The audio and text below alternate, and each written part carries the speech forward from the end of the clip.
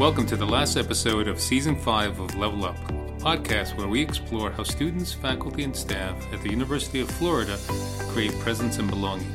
I'm your host, Antonio Farias, Chief Diversity Officer at the University of Florida. This is also the last episode, as I'll be departing the university and heading west to continue my journey. Welcome to another episode of Level Up on Presence and Belonging. And today we are fortunate to have Dr. Wolfgang Siegmann, who is a professor in the Herbert Wertheim College of Engineering in Material Science and Engineering. He is the former chair of the Presidential LGBTQ+ Advisory Committee and received his PhD from the Johann Gutenberg University in Mainz, Germany. His research interests befuddle me as a humanist, but they are wildly exciting. Semiconductor oxides, energy harvesting, nanostructures, and nanoparticles. That all sort of fuels my sci-fi inner soul. So welcome to the podcast, Dr. Siegmann. How are you? Yeah, I'm doing well. So we always start the podcast by asking the question of what is your story of belonging? Yeah, thanks for this interesting question. That triggers, of course, a lot of thoughts because belonging, that's a big desire for any human being. You want to belong. We are social people and we need others. So belonging, you want to belong to a group. And of course, then for me, as you already mentioned, I'm active in the LGBT community, so I'm gay myself. And so it actually started really, really early. It's when you're about, I would say maybe 2 years old, 3 years old, you start to feel that you're a little different. Of course, this happens to many people that they're feeling different, but you feel something is not quite as maybe the world would expect from you. And so with this growing up of this feeling that you might not completely belong, you start to ask yourself a lot of questions when you're young. And of course, then as you grow up in your teenage years and so on, you discover that actually your parents, your teachers can't give you the answers. You start to have to critical thinking yourself. And then you come to this, okay, what is the meaning of belonging, that you're actually part of a group and that you can have friends and enjoy this. And just especially nowadays with the pandemic, we see how important it is to have human connections, to be with other people. And so this was early on in my life triggered this thinking about what it's like to belong. And of course, it also means being gay. You felt often that other people that told you that you don't belong, that they tried to push you out. And so you had to learn early on how to do things that you are capable of staying within a group, of belonging to the group. And that is actually also really valuable in life, because anytime you go somewhere, again, you have to prove that you belong. People are welcoming, but still, you want to be really part of everything. And for that, it's really good when you early on in your life learn how to interact with other people, so you yourself start to feel like you belong to that group.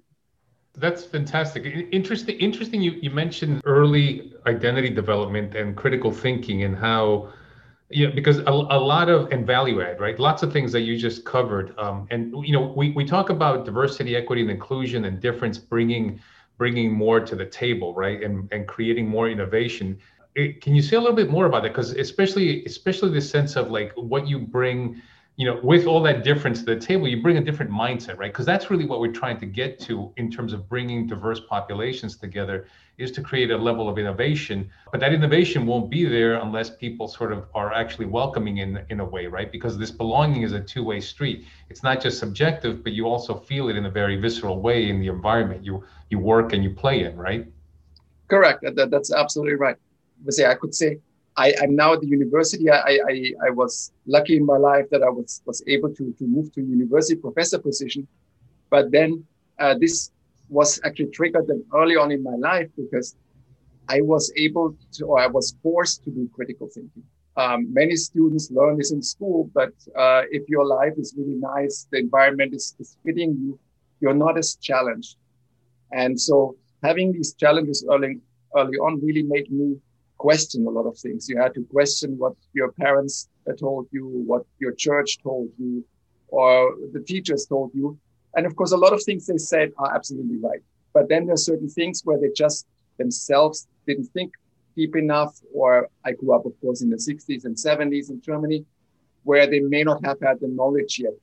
And so, yeah, you were required yourself to think. And that helped me a lot of them, of course, in the school, because with critical thinking, you can actually dig deeper into understanding than other students. So you get actually better grades, which then allow you later on to succeed, go to the university. And yeah, so it's a key thing in life. And as you mentioned, that it's important later on in life that you're welcome and being invited to the table. So if I were unlucky, which happens to a lot of people, they don't get to come to university as a professor or research faculty, they don't even get the chance.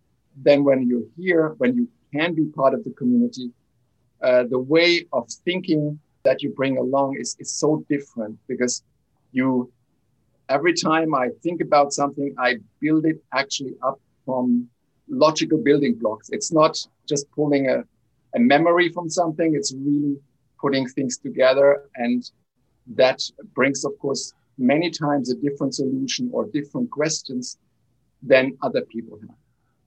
That's it, right? It's the different questions and the different sort of optic. Correct. And in this respect, I also have to say, some people or people that I meet, especially from the trans community or transgender people, they can also do the same for me. They are even more original or deeper questions that they have. And they also think very different. So that's exactly when I feel it's like, wow, there are more people out there, diverse, and have different types of thinking. And that's a beautiful thing. And that's actually the wonderful thing at the university. And I need to point out, there are other experiences. People come from other countries. They grew up in different societies, different experiences.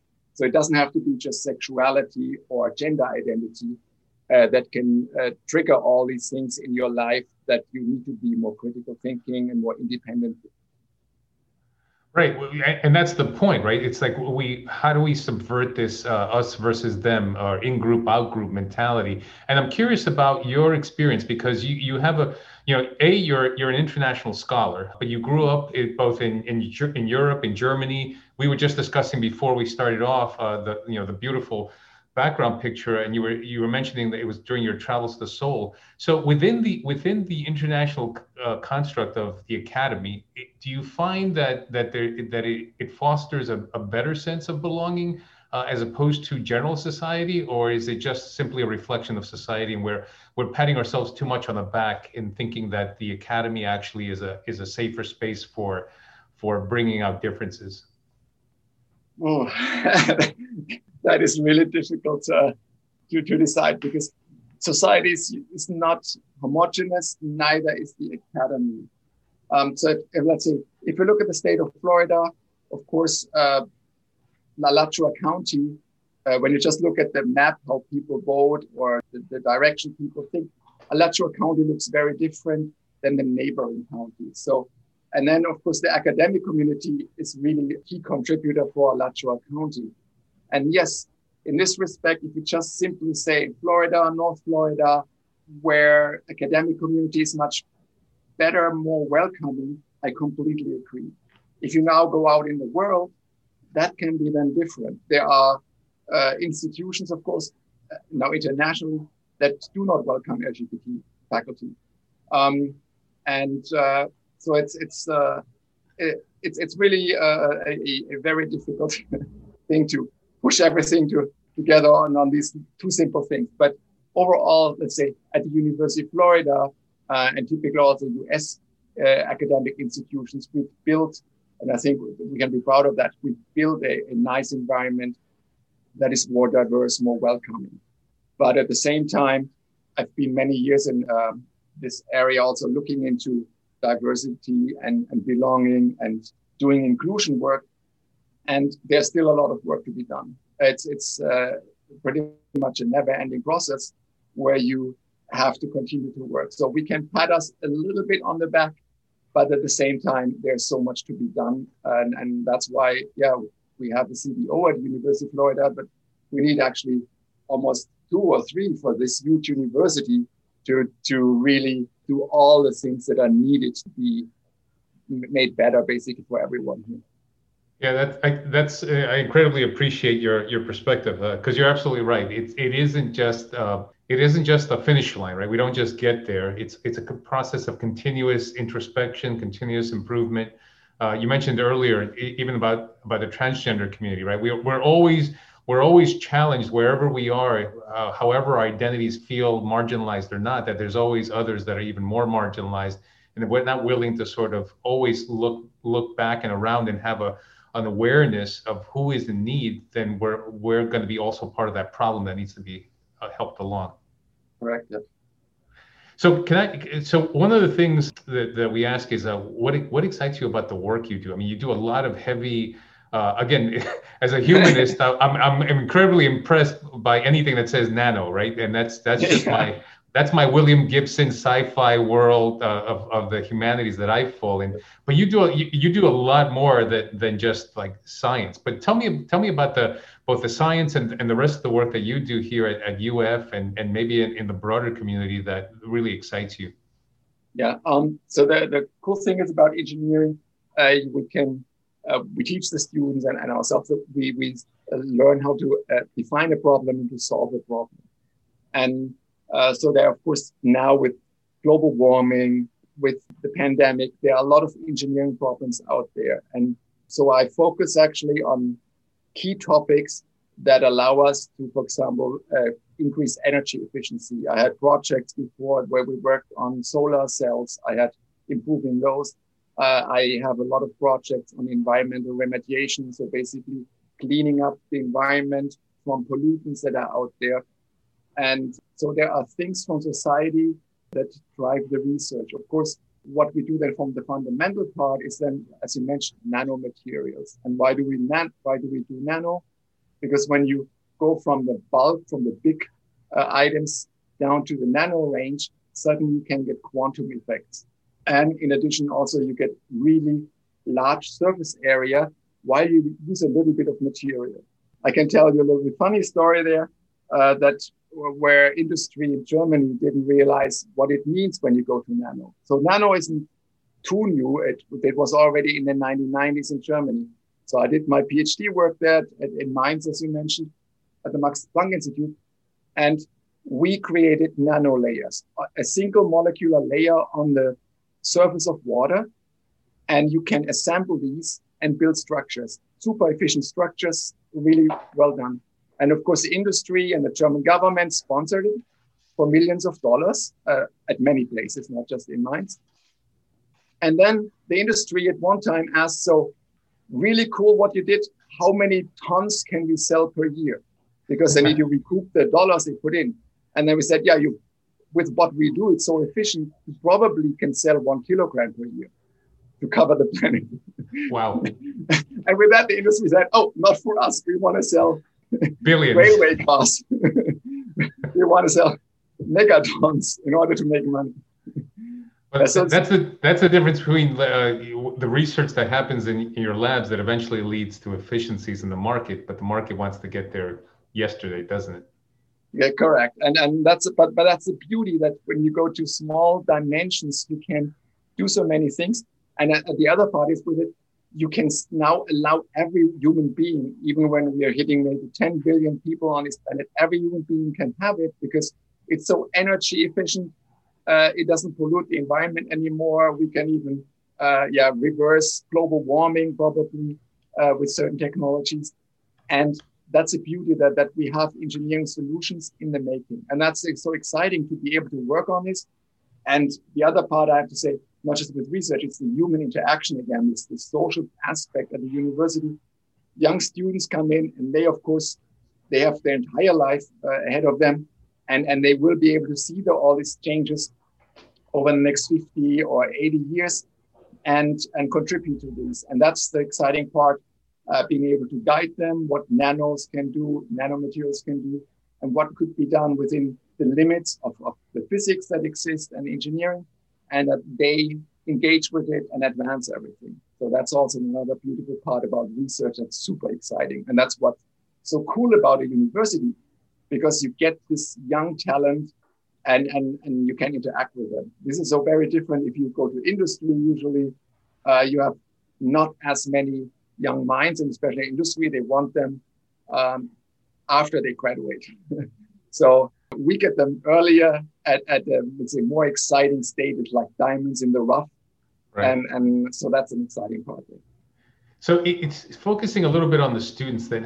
What's your sense of the engineering field from when you were a young scholar and where the field of engineering is right now in terms of scholarship, in terms of engagement in the classroom, in the laboratory, now that as populations have become more demographically diverse, right? So we have more women, more underrepresented minorities, more people that are going and are showing an interest in STEM and particularly in engineering. Do you feel like some of those earlier barriers are falling, and how do you see that happening here at UF? Yeah, overall barriers start to fall, but they're not falling quickly. I mean, there are still the general barriers out there. There's systemic racism. Women typically, due to pregnancies, might get disadvantaged, so that while they study and they get their PhD, they might not get a job later on. So there are barriers that are falling, but there's work to be done to make it more equitable for all the minorities that are coming in.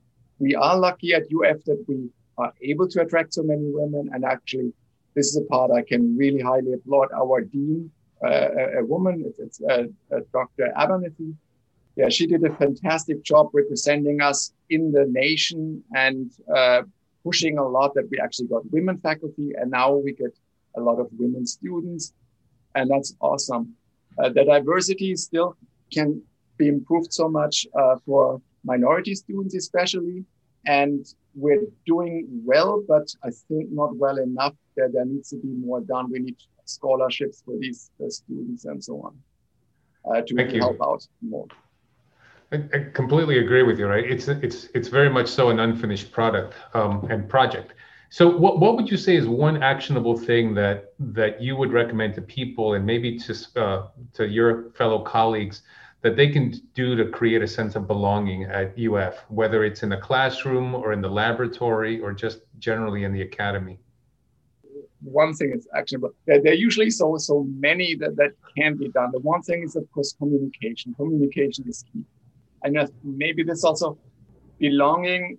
It's not enough if we have one day in a class where we talk about diversity and tell everyone, yeah, you belong. It's actually a daily thing that needs to happen because we come from different areas, and while we try to be nice to each other, sometimes we have to actually learn to interact with each other because we come from so much diverse background. So in order to make everyone belong, I would say constant communication with the students and with the other faculty, and let them know in these conversations that you accept them how they are. And of course, sometimes, maybe that's the other thing, we are big universities, there's sometimes friction, and sometimes you have to also educate a student or a faculty member, hey, what you just stated is actually a microaggression, or it's not the best approach to talk to this person like that.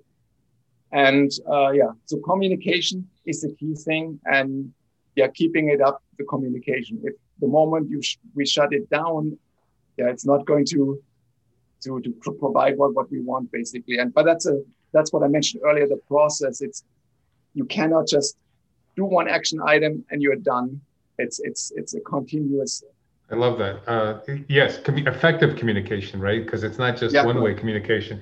And then I love the other part that you mentioned, right? It's an everyday thing. It can't be just today. It's we're celebrating one affinity month or one affinity group, and then we can go back to business as usual. It's got to be a consistent learning process. And I love what you said about learning, because it's not just the students, it's also the faculty, right? That also have to learn, right? This is a continuous learning process. As you mentioned earlier, that we always have these spots that we can't see, in our periphery, and the only way to understand that is to be open to communication and to to being educated that you don't know there's too much of the world that we don't know, right? And you know that correct. very well, right? Because you do the research on the unknown. Yeah, correct. So we always close the podcast with the question of what brings you joy. That's at this time of a pandemic with so much problems in the world that seem overwhelming. It's an important question, but also I think before I answer it, I want to point out I'm a realist, so there are really problems out there, and I address them personally. I know how difficult it is for many people, and so there are dangers to life. There are dangers for health of people due to the pandemic. But then, yes, what brings me joy is that I can go outside here in Florida. I can do exercise. I love going outside in the sun. I like to travel. Of course, pandemic means I can't travel right now.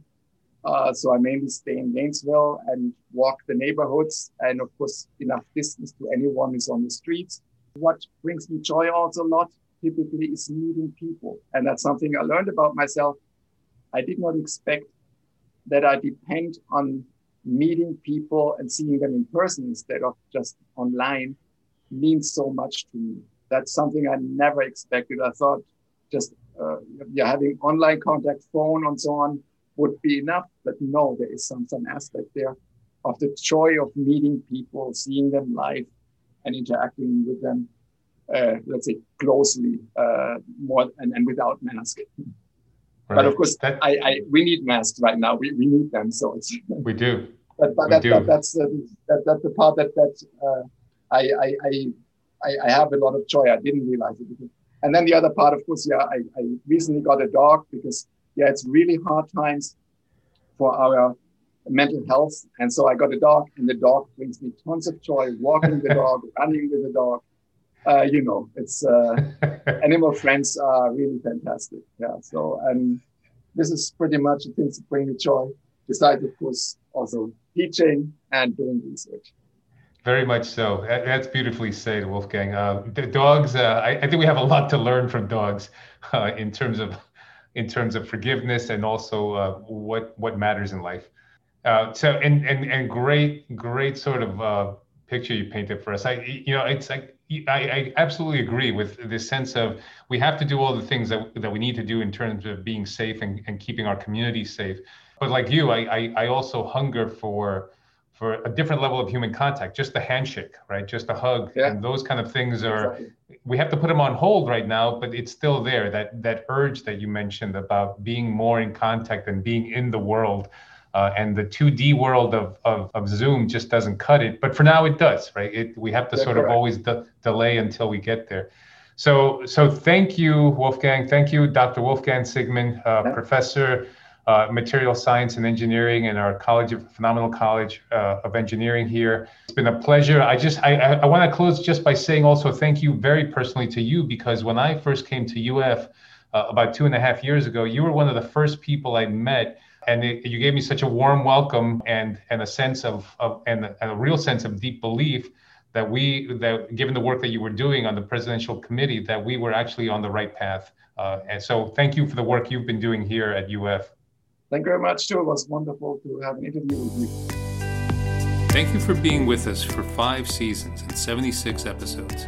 I've learned so much from our amazing guests, the phenomenal people that make up the University of Florida. This podcast journey would not have been possible without my amazing colleague, Bridget Dermott, who has served as producer, technical maven, and all-around creative partner. The podcast started with a borrowed podcast kit from Marston Library, thank you so much, and a fundamental question: what does it mean to belong? And as I depart, I ask you to let the question continue to tumble around in your head and in your heart, so that you give more than you get.